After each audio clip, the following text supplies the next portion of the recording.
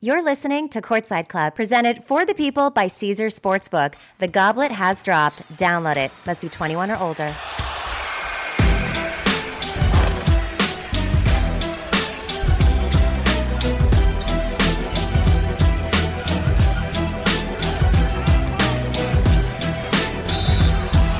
What's up, you guys? I'm Rachel Demita, and welcome to our very first episode of the Courtside Club, where we give you exclusive access to your favorite athletes, entrepreneurs, creators. And today I am super excited to have one of my good friends. He's also the most legendary street ball player in the world, in my personal opinion. He's an actor, a social media star. You guys are all familiar with him. Grayson Boucher, which I just learned how to pronounce your last name today. Perfect. AKA the Professor. Grayson, thank you so much. Thanks for having me. Yeah, glad to be here. Welcome to the Courtside Club. Thank you. I feel like we have collaborated so many times, but this is the first time that I've been able to really sit down with you. Yeah. And chat. And one of the things on Courtside Club that we like to do is give our audience a courtside view, because obviously you have millions of fans around the world, but they're sitting in the bleachers, you know? We want to give them that inside, that exclusive look. Got you. Definitely. And when was the first time we did collab? I'm trying to think. This is goes way back now, right? Honestly. For 2K. Did we meet? Yeah, but I think we met before that, right? Like through YouTube Space or something? No, I remember it was a dunk contest we both hosted. It was like me, you, and Isaiah Ryder for Ball is Life. We judged a dunk contest. Yeah, that was way back. I can't remember what year it was, though. It was like 2015, 2016, maybe 2014. Yeah, I wasn't at 2K yet. Okay. Right? I don't think so. I don't know. Yeah, I'm not sure. Anyways, we go way back. We've collaborated multiple times. You've been on my YouTube channel. I've even helped you out with your Spider-Man series. Yes, it's awesome. Some of my favorite episodes, too. Spider-Man basketball was huge for you. Yeah, Spider-Man basketball actually blew up my YouTube channel. So, I started my YouTube, and it was funny because I started the channel initially just to get more exposure for bookings. So, super early, and I was trying to, just put a bunch of stuff out there because I saw the decline of AND1 a little bit, and I recognized that getting an international booking was a big check for me. You know what I mean? Because you're going overseas, so it's a bigger payday. And so I was like, cool. And then when AND1 ended, I was like, we need to go crazy with this because this is now my TV channel. And I recognized that I didn't think it would ever be on the level of TV. Funny enough, back at that time, I didn't think, but I was like, this is virtually your own TV channel for free distribution. Right. So I was like, let's go. So I was trying to flood it. But then basically what I was getting at is 2013, Spider-Man Basketball Episode 1 took my channel to 1 million subs in a week. And that's insane. Yeah, the videos, Episode 1 did 6 million views in a week, and then my channel went to 1 million subs, from 17,000 to 1 million subs overnight. Were you expecting with Spider-Man Basketball that it was going to do that? No, so my friend Rob, who you know, right? Shout out to Rob Monroe. He was like, yo, this would be great. He said, why don't we have you dress as a superhero, go play people one at the park, we'll choose Spider-Man because it covers every part of the body. So now it's a prank. So it's like we're mixing prank with sports, with comedy, you know what I mean? Like all these things in one. And the cosplay, I guess. Yeah, and cosplay. So we go do it. We were literally shot in 30 minutes. We thought it was hilarious, right? It's kind of like a grown man dressed in a costume going, it's not an everyday thing. So we were laughing with that. It was really funny. So we got home that night. I had a flight early in the morning. So it's taking forever to upload. So I woke up in the morning for my flight. It's still uploading. So I was like, screw it. I'm just going to remember those days. Yeah, I just left my computer on. So I'll turn it off when I get back Monday or whatever. So by the time I got to the airport, it already had 300,000 views. That's crazy. And then by the time I got on the plane, it had 1 million. By the time I got to Chicago, I had 2.5 million. This video is just going berserk. Right. End of the week, it was 6 million or something like that. And then to date, it has 50 or 60. The funny thing is we thought it was just going to be comedy. And I didn't know anything about, like you're saying, Spider-Man, I didn't know anything. Rob knew all about it. Now I learned there's genius in comic books and stuff like that, right? But we thought it was just going to be funny, but people took it as swag. They were like, oh, Spider-Man, that's clean. Yeah. We thought it was more fun. I didn't expect that. So that was funny how it came together. But no, Rob knew all of Spider-Man. He kind of put me on to cosplay and comic culture, and I learned it from there. So I'm kind of mad, actually, because originally my role in the series, so I did one episode with you where we first met or whatever. Episode 9, by the way. Y'all go check that. You were in... I did 2 episodes with you. I think it's Spider-Man. The first one I was with my friends, remember playing ball, and we met, and you were not Spider-Man. You were in your Peter Parker outfit. Yeah. And we were at the park. It was windy or whatever, and I was shooting. So then the second episode is where you saved me as Spider-Man. Right. Yeah. But then you broke up with me, right? Yeah, we broke up. Okay. This all happened in the same... Yeah, so I think it's Spider-Man Basketball episode 9, and then you're on the very last one. Yes. It's like 11. Yes. I think we went to 11. Okay, but I have a bone to pick with you because I was supposed to die off. Oh. Do you remember? You told me I was going to die. Oh, we said potentially. I don't think we went that route. Like, sorry, you didn't get the memo. That's what I'm saying. I wanted to. I was like, man, this is my like acting debut. Got you. I get to die as Gwen Stacy. I get to get dunked on, and it just takes me out. We did talk about that. I got cut from the Spider-Man series. No, basically what happened was the video stopped doing as good, but I think also we kind of like we deep dove into story, and it's really like it was all about hooping. You know what I mean? So like we deep dove. Listen, I'm joking. I wouldn't have had you on the courtside club if I was really that pissed, but I feel like that would have been dope. So maybe there's just like this side like 3-minute episode. Maybe they want us to bring it back. You know what I mean? So we might have to consider that. I don't know. We'll consider it. All right. We got a little bit off track. I do want to dive into your upbringing because you've been in this game literally for nearly your whole life. Mm-hmm. You grew up in Oregon, right? Yes. When did you start hooping? Started playing basketball actually when I was 2 years old. I have a picture hooping with my dad in the driveway. Yeah, he put the basketball in my hands really young. And then I had like this Larry Bird Nerf hoop. And it was funny because even at 2 years old, I would tell my whole family, like at family gatherings, I'd be like, ready? Like, watch, you know what I mean? And then I'd like shoot or whatever or go dunk on the little Nerf hoop. So, yeah, I started young. Did you come from athletes, like a family of athletes? Not on the collegiate or pro level. Like my uncle was like, he won a national championship like as a wrestler or something like that. But no, like my dad, we just like loved the game. He had a passion for it, just playing like city leagues, recreational. Yeah. I feel like that's similar because people always ask me, like, do you have a family like of athletes? I'm like, I'm actually the first one, kind of. You know, my dad played at the park. Mm-hmm. My mom is the first one to say that she's the biggest dork. Like, you know, she won MVP in volleyball when she was in like 6th grade or something. You know what I mean? Yeah. So I just think it's funny sometimes when athletes come from that because like you find the passion within yourself almost, right? Like you're not looking at your dad as like a pro basketball player and be like, I want to emulate him. You clearly, like you found a love for the game somehow. Do you remember when that spark came? Yeah, I think I decided or realized I had loved the game at like 3rd or 4th grade, actually. So that at that point, it was like, I want to make the NBA, you know? So that was your goal? The NBA, for sure. What was that? Yeah, NBA? Playing for a living. Some of your older fans, like we talked about it earlier, might know you from And One. I personally do, which it's kind of surreal that we've become friends and worked together as much as we have because you are somebody who I looked up to and just what you did with And One was dope. That whole crew that you guys had. And like you created this culture in hoops that was very special for a lot of people. You know, and then there's an audience now who is younger who only knows you from YouTube and your social media and whatnot. I don't even know. How did you get that call from And One? How did you make that decision to go play? So And One, first off, humbled. Thanks for supporting for so long. It's funny that today I found out you even knew what And One. I actually didn't know that. I knew you probably knew of it, but I didn't know like you watched it. I didn't know that.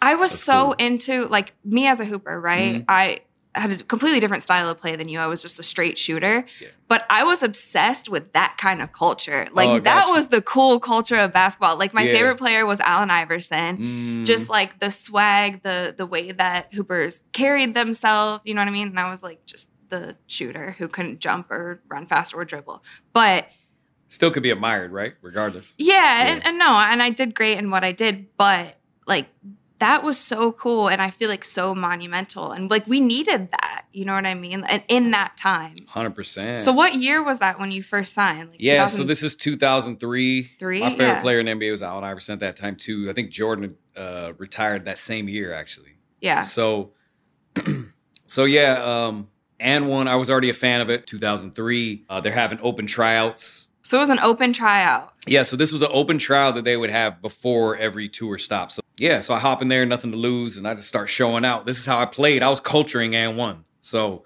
I started showing out. The crowd started going berserk. You know what I mean? Because people don't know at 18, like people say I look young for my age now, right? At 18, it looked like I was 10 or 12. Like, True. Like crazy young. So. And also, like, the jerseys at that time, the shorts and the jerseys just made everybody look so small because they were so baggy. Yeah, there was the parachute clothing era. Like, if my shorts didn't touch my socks, I thought they were too small.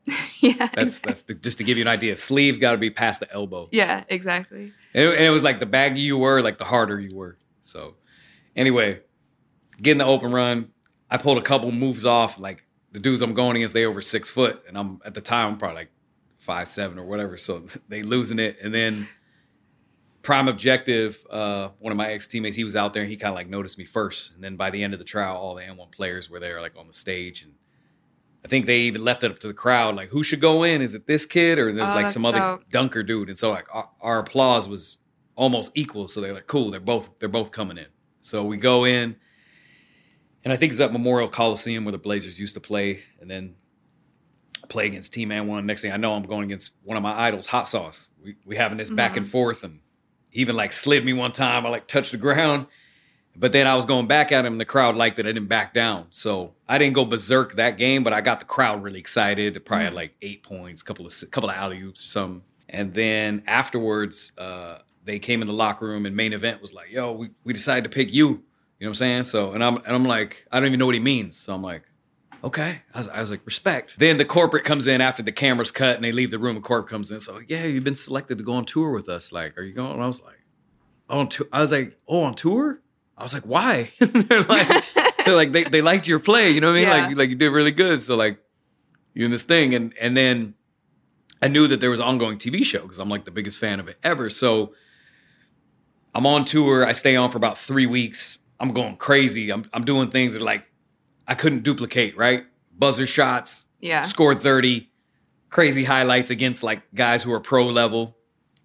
It just so happened the summer or the off season prior to that, the little spring summer leading up to that, improved like 300%. I was a dude who played 2 minutes a game at community college. So when the show came on 3 weeks later, I see the ESPN show. I'm hoping I can like pause it so I could tell my friends back home, like maybe one of my highlights would make the show. Yeah. And then I didn't realize I was like the star of the show. The show was about the people trying to get on the N1 team. And I remember being nervous. I was in my hotel watching it. It was, it was on ESPN. But I'm like, I got probably 20 minutes of airtime. The show's only 30. So I was just like. But also, you're not from this world. So how would anybody know? Yeah, and it's funny too, because I was so young, I was so immature. They probably told me everything, but I just like missed that detail. That the whole show is about finding new talent, because I just feel like I was so far below my idols, you know what I mean? That I'm like, I don't deserve, you can't put me on the show like more than them, you know what I mean? Yeah. So I remember after that, my phone just like blew up. Like I couldn't even take a call. Like it's just bringing so much or whatever, but it was good times. It happened all really, really fast. So that's how I went through that whole summer. I hit a buzzer shot at Madison Square Garden like 2 games before the end. And then I had like a showdown with Hot Sauce in the hood. The last game was in Main Event's hood in Linden, New Jersey. So on the show, they were like, all right, so you can do it in the arenas, but can you do it in the hood? And so we had like this back and forth or whatever. And that's how I won the contract. That's dope. Yeah. But I remember the storylines were kind of one of my favorite parts about the show, because it was like the first time that anybody's done something like that. And we didn't have social media at the time either. Right. Do you think you came into fame pretty quickly? Was that hard being that young? Or were you just riding the wave? I was having so much fun. It's hard for me to say it was hard or problematic. I think if I would look at like the cons, because I guess pros and cons to everything, right? The pros was I was living my dream. My idols were now my teammates, and then soon to become friends and family or whatever. The cons of it were like, I wasn't really ready to manage money, partying too much. We got in a little bit of trouble in certain regards. That's hard for me to hear now, because you're not that guy now. Oh, no, not at all. Like, you're the most, like, chill. Like, when I'm describing you to people, I'm like, he's super humble. He's nice. He's, like, chill. He's, like, a regular dude who just happens to be, like, a legend in the basketball world. You know what I mean? So, like, to think you were, like, partying sounds, I don't know.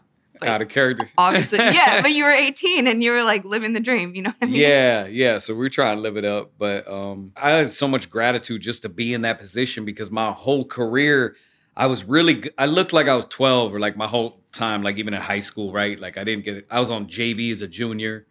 But like my identity was in basketball, crazy. so that was a big hit to my pride and everything. I had skills like offensively, but on defense, I like shied away from contact, and then like I looked so young that like coaches didn't really want to like give me the opportunity. That's honestly like saying that you were on JV is wild to me.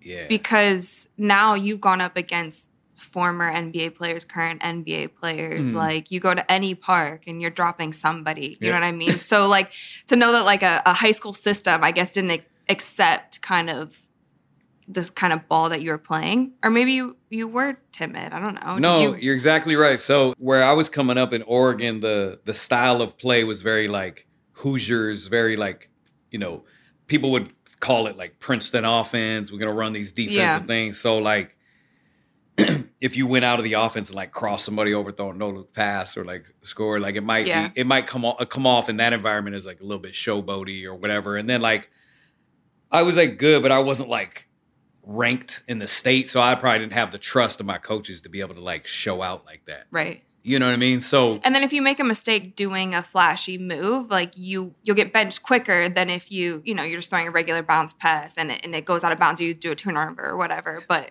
you're throwing it behind your back and it goes out of bounds. Your coach is like, get him out of here. You know, that's what I always tell kids, like, because you know that whole and one era, everybody wanted to copy the moves, right? But we used to do it. My AAU team used to. Yeah, I mean, I played like an and one when I was in high school, but like you have to earn the trust of your coach. Like, if you're gonna be flashy, you better be the starter. You know what I mean? Yeah. If you're gonna do that and not take away from what's going on, like you got to have the trust of like if your coach is gonna let you cross people over and throw no look passes, and then by the time I'm a senior, I go between the legs and all this stuff. You know what I mean? But by the time I was a senior, I transferred to a smaller school and I had the trust of my coach to be able to do it. So it's more like seamless. Yeah. But yeah, I had a good senior year. I transferred to this like really small Christian school for like better opportunity. But then again, like no college offers. So you gave up your college eligibility to play with and one because I wasn't going anywhere. And then my parents supported it, like to my surprise at that time. But they had invested so much into my dream. Like I wouldn't do what I do today without my parents' support. Like they put me in AAU. I went to all clinics and camps. I always had like nice shoes. I had a personal trainer by the time I was in 4th grade that I worked with all the way up until, even being on AN1. So they had invested so much into it and they knew I wasn't going anywhere like at the community college. So they were like, yeah, let's do it. You know, and if at that time AN1 was so popular, we felt like it was going to be around forever, like the Globetrotters. Mm-hmm. Yeah.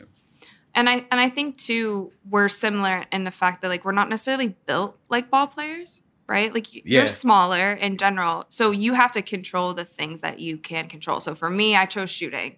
I was like, I'm just going to be a lights out shooter. That's it. That's what I like to do. That's what I can do, and that's how I got my scholarship and excelled how I wanted to in basketball.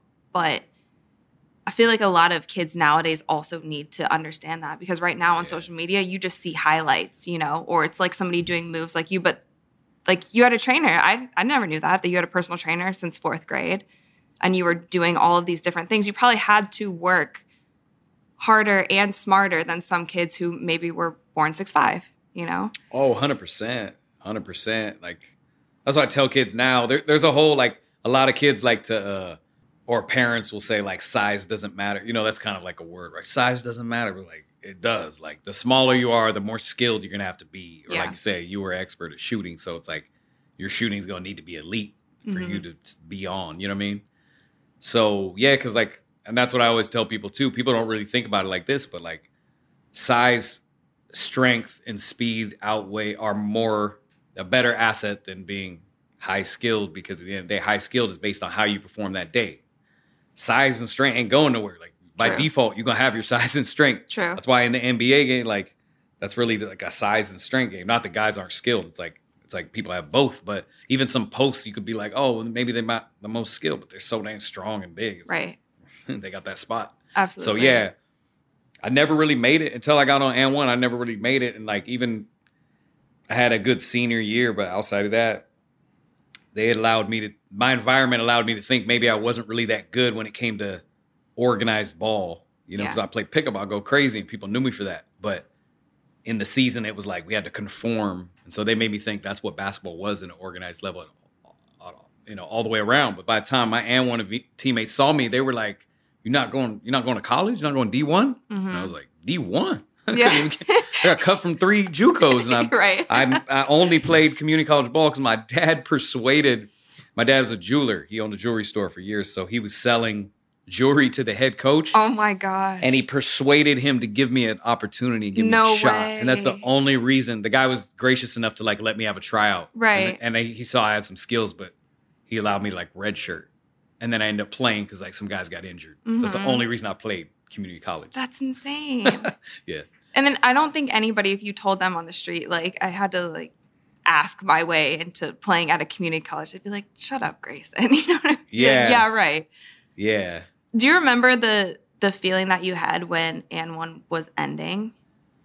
Yeah, definitely a feeling of like... It was the end of an era, for sure. What's next? And then partially, I couldn't believe it either. Like, it astounded me, but I didn't know a lot about business. Like, when a business gets bought out, right? It's just like a team or a program gets a new coach. It's a new system, new view, new outlook, new approach.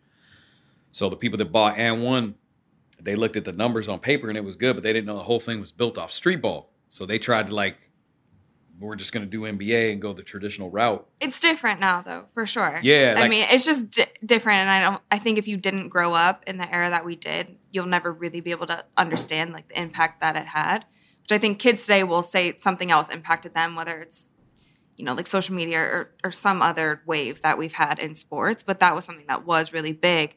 So I can just imagine, and I've had transitions in my life where I've like graduated from big stages, even leaving the game of basketball in general, walking away from my college team was like one of the toughest decisions. And then trying to figure out what's next when that's something that's like your whole identity or something that was like so fun. Like, did you feel lost at all, or was it? No, I was going to say, I was lost. I'm like, dang, what's next? Because outside of street ball on that highest level, you had like actual street ball, like at ground level, like Rucker Park and like these leagues on the East Coast. But, you know, you get like a little money here and there. It's like, it's hard to make a career. And then me coming from Oregon, try to like move to New York and do that living. It doesn't even make sense, right? You want to do something that's going to stick around for the long term. So when I would go overseas, like I remember we went to Europe and even Australia, and like people would approach me and be like, Professor, I love your work. And I'd be like, thanks for watching the show. I used to just say that, right? Right. Thanks for checking out the show. I appreciate you. And they'd be like, no, I saw your stuff on YouTube. And so I was like, oh, YouTube. I remember the first time I heard that. I was like, okay. I was like, I knew it was something on the internet, tube or whatever. Yeah. So I remember looking into it. And then that started to be more and more of a trend. And that's why I knew like I just start my own channel and try to put videos here, because I did find out through research it was in like 20 countries at the time. Now it's a lot bigger, but like it was all over the world. So it was really just to get more bookings. We have to pull up some of those clips because I feel like we uploaded some stuff in like 2015, 16, 17 on YouTube that would kill now on like TikTok or Reels or something. Right. I want to pick up kind of where we left off in the first half and go into the second half of your career. Sure. I think it's pretty impressive how you've been in this game 20 years or so. 19 years as of this year. Yeah, 19 years. And to stay on top like you have been and continue to like make moves in this space is a really hard thing to do. And I think for any creator out there, they can appreciate that. So let's pick off from And One. Mm-hmm. We go into YouTube. Mm-hmm. And then what?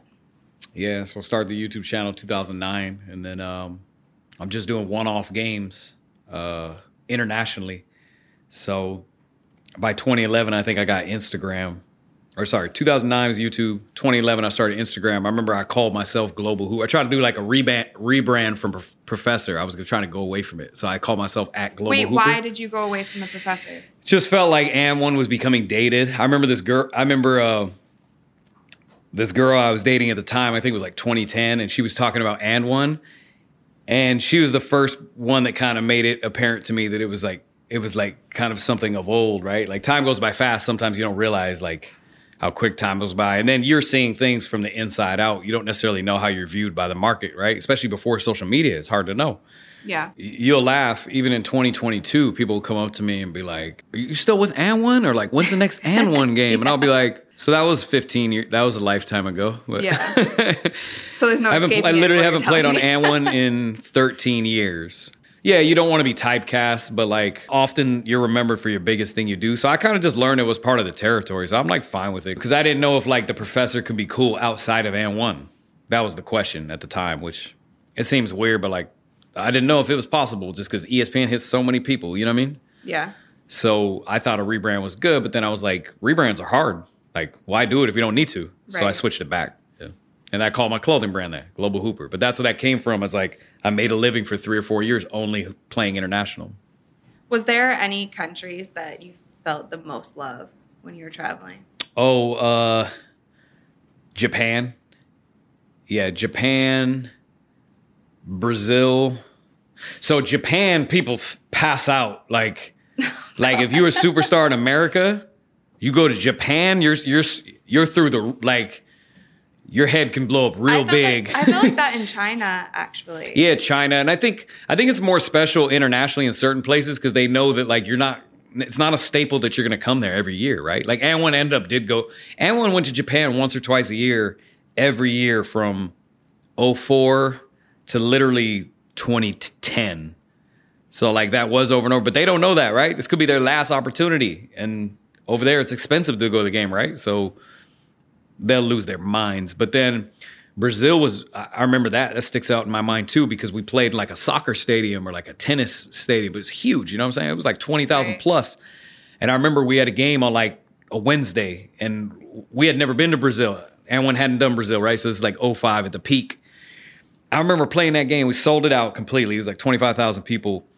They went berserk off like anything. Like, I remember I was at half court. The defender hadn't even got to me. I'd like did a behind the back move and they go, oh, like just to see you in action was So more you're about, saying I have a chance in Brazil. yeah, just the appearance was lit. You know what I mean? Just you being there. So like if you had a real move off, like you think the ceiling was going to pop off the arena. Like it was crazy. And then it went so berserk and they sold out so quick that they asked us, like, they're like, hey, we'll double the pay. Do you guys want to stay until Sunday? We're going to let's do another one on Sunday at the same venue, same arena. Let's just do it. And we were like, of course. Like, yeah. And then we're partying in Brazil and going to the beach. So we're not turning down that one. So I'm like, sure, I'll extend my vacation. Thank you yeah. very So much.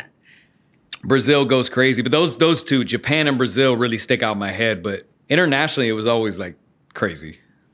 I feel like you're really humble when you talk about kind of taking that next step or rebranding, not rebranding. Like, oh, I just, did YouTube and it worked. I did this. This was fun for me.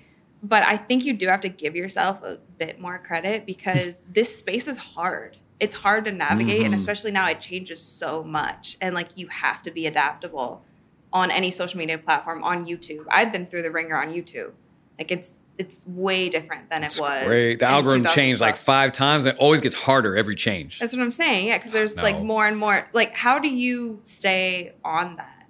Or do you have a strategy? Or is it really just you putting up stuff that you love and just going for it? No, it's it's heck of strategic. Yeah. So a little bit of both though, right? I don't want to do something if I don't like it a lot. But I always tell people outside of strategy, like if you just want to brand on social, you have to do 50% something you love and 50% something the audience loves. Because if you do it 100% the way you want it, like, and the audience doesn't receive it, it doesn't make any sense. You're not going to get viewership. But if you do it 100% the way the audience wants you, and you don't like it, then you're like selling out. You ain't even gonna have fun with it, so you're not going to want to do it in the long run. So I say it's got to be like a percentage of both. But then also, from a strategic standpoint, I always talk to like people who are doing it at a high level. I'll hit them up and try to get in inner circles, or even micro influencers. Some people are just really on the wave, on like trend waves. So I just try to like stay really well networked and like talk to a lot of people and then see what the trends are. And then I try to like shift my content for that. So for example, like TikTok, right? We talked about this. We did a collabs on TikTok. But your TikTok strategy I was like, you don't even know how to, you were not using the TikTok audios. You were filming your own videos and putting them up to an audio that you like or that was trending at the time. Am I wrong? Yeah, so like my team repurposes like something from a YouTube shoot to make a TikTok video, but I'll have ideas. I'll tell them how to do it. But basically, I just look at the viral trending songs, so anything that's top 20. I take that song and I'll put it to like a lit highlight or something like that. And then like the beat will drop like when the dude falls or when it goes off his head or whatever. So it's kind of like you're using that trendy song, but I'm not really doing the trend that actually goes with that song, and I make it basketball, so I make it my own. Which is kind of frustrating to me because I spend hours on TikTok seeing what trends I want to hit, because I do it the exact opposite that you do. I find the sound first or the trend first, and then I shoot my video, or then I go find an old video that might fit to that song. I mean, it honestly is a testament to the kind of like videos that you put out, though, because they're that good. You know what I mean? That you're able to do that. But even when we did our seated dribbling routine. Oh, that was hard too. Did over 1 million. Thanks to Rachel. Wait, it has, I think like 2 million on your channel. Okay. Doesn't it? It has like 2.7 million views. Let's go. Okay. So anyway, check out Grayson's TikTok. He has a lot more followers than I do. We did a seated dribbling collaboration because that is one of the trends that I think I do pretty well, which is funny because I've never been a dribbler. Yeah, you were the first one. But I like doing seated dribbling routines, right? Put me onto that, yeah. Yeah. I have to call you out a little bit because that was so out of your wheelhouse. You don't ever dribble to music. I do. Sometimes, but like only for a second, not like a whole thing. Yeah. But watching you, it is kind of like a dance in a way when you're doing your different dribbling moves.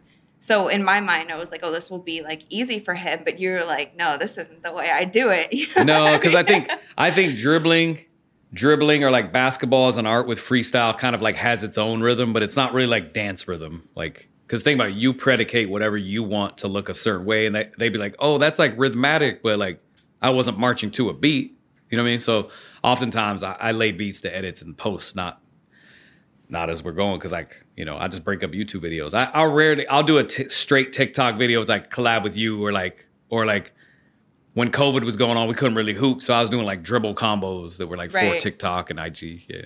I took you out of your comfort zone. You did. It was great. It was great. I couldn't even keep up.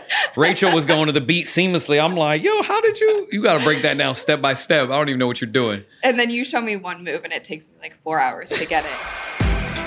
Courtside Club is presented for the people by Caesar Sportsbook, the greatest sports betting app of all time. Download it. Must be 21 or older. I want to talk about, too, your new series, or that might become a series. I don't know. Your Space Jam series. Oh, yeah. Is that the next kind of Spider-Man move?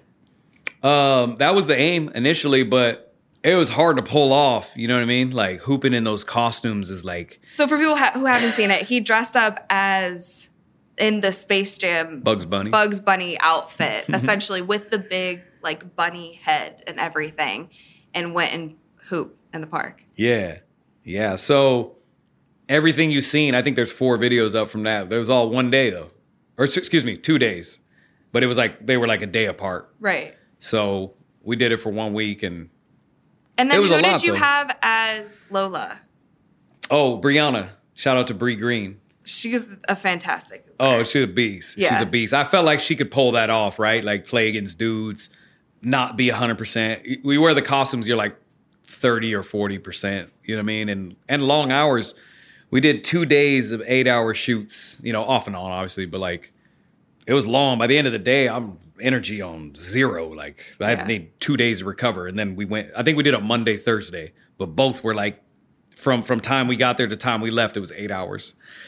But yeah, I mean, it wasn't necessarily like, it's hard to plan a series like Spider-Man, right? Like I just shot a lot of content, and I knew at the very least we would have at least 3 videos. Yeah. So Bugs Bunny 1v1, the Toon Squad hitting the court, and then maybe some like individual games that happen within that. But it happened to go crazy, so I was like, all right, let's go. But that's a testament to being adaptable, because you don't know. You kind of took a different spin on it, put it in Reels, put it on Instagram, put it on TikTok, put it on your YouTube channel. Do you have any advice for anybody trying to get into this space right now? Like if you were trying to start your socials today, I would say like, pick something you really like. Because if you want it, because being an influencer is a long play. It's like a 5 to 7 year before you get viewership.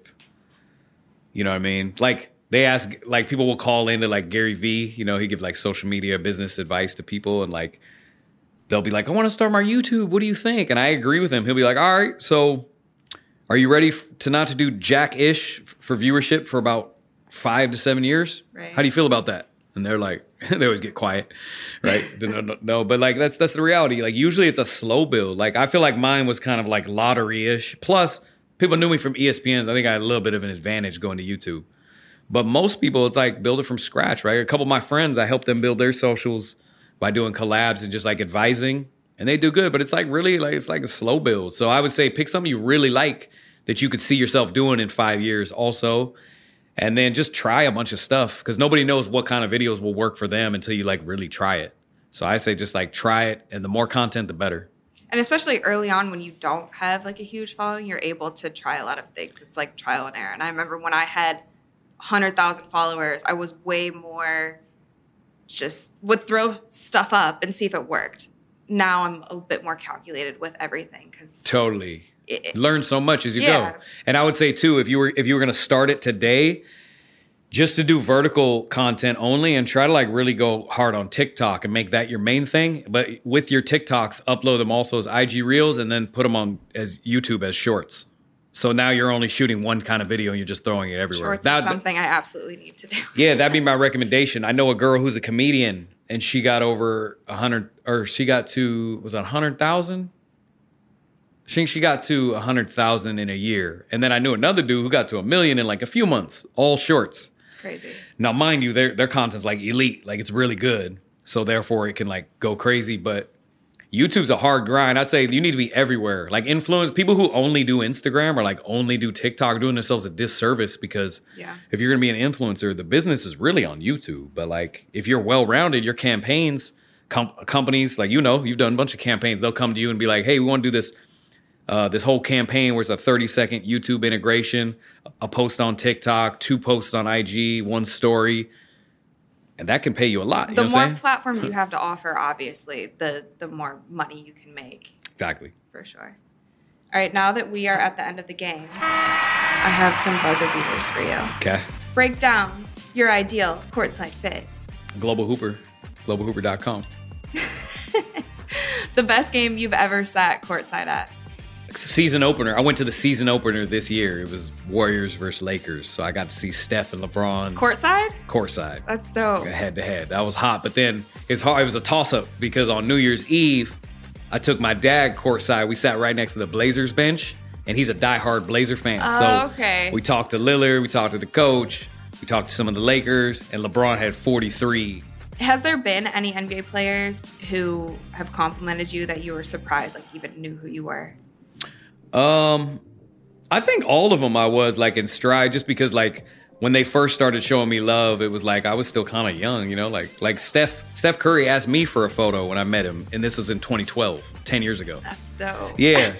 So I was kind of like, oh, cool, you know what I mean? But you forget, like, I don't know how old he is, but he's like younger. Of course he watched And One. Oh, like when I met D Wade, he was like, oh, I feel like I know you, man. I've seen so much And One. And then like Kyrie follows me on social, probably has since college or high school, Westbrook. So yeah, I think it's always humbling, you know what I mean? Like, it always can surprise you because it'd be arrogant if you were like, yeah, of course you know what I'm saying? Well, you have to stop and think about it because I've even had, you know, like Shaq compliment my jump shot, and now we're friends. I consider him a mentor. You know, I'm friends with you now. I have Kobe Bryant, like, compliment my jump shot. And these people, you know, Snoop Dogg was like, oh, you're Rachel. And I'm like, what? He's like, can I have a picture with you? That was another moment where you get surprised. And we've been in this world for so long. I feel like sometimes we get desensitized to it. But it's cool to take a step back and be like, wow, these are people that I look up to are also really great. All right, next buzzer beater. If you could sit courtside with one person, dead or alive, who would it be? Sit courtside, dead or alive? We got to go to the Laker game and sit courtside with Michael Jackson. That'd be hard. That'd be sick. That'd be sick. And I'm wearing Global Hooper. We're going to be in photos. Right? All right, what is one event in history that you would have loved to have been courtside for? Ooh, one event in history? Dang. Could be a sporting event. Could be anything. Ooh, I'm going to say 1998, Michael Jordan wins the NBA Finals The shot. in Utah for the shot. Yeah. That would be hard. That would have been hard to catch courtside. That would be sick. That would be hot. That's what came to mind. Yeah. And who is one athlete that you would love to talk smack from? From the court talk side. smack to? Talk smack to from courtside. Sorry. Oh, one athlete. That's hard because, like, when I'm a courtside viewer, I'm just like, I feel grateful to be there. I'm excited. I don't really like talk smack necessarily. That's not my style, but who knows? Oh, Larry Bird. I heard Larry Bird had some of the most vicious that came smack out recently, talk. Right? Well, I've heard it like in hoop circles. You've been known it. Like I known this since like the 90s. I used to hear about it because my trainer, shout out to my trainer, ever since I was little, Rodney Howard, he was roommates with Gary Payton in college at Oregon State. So he used to tell me like iconic hoop stories that like Gary would tell him. So like I knew a lot about MJ and Bird, like even back in the 90s. Well, Grayson, thank you for joining the Courtside Club, helping us kick this thing off. We're definitely going to have you back. Hey, thanks for having me. Would love to. For another shooting game. Before we wrap, let the audience know where they can find you. Definitely. Check me out. YouTube.com/Professor Live. And then I'm The Professor on all other platforms. And check out the clothing, globalhooper.com. Anything else that we should be on the lookout for? I have a lot of exciting announcements in crypto coming up, but I don't want to announce them because it's a little bit too soon. So just keep up with me on social, Twitter, IG, all that good stuff. We're going to have to touch on that next time. Okay. Because you have some pretty cool projects in the space. Let's do it. Thank you so much. Thanks for having me.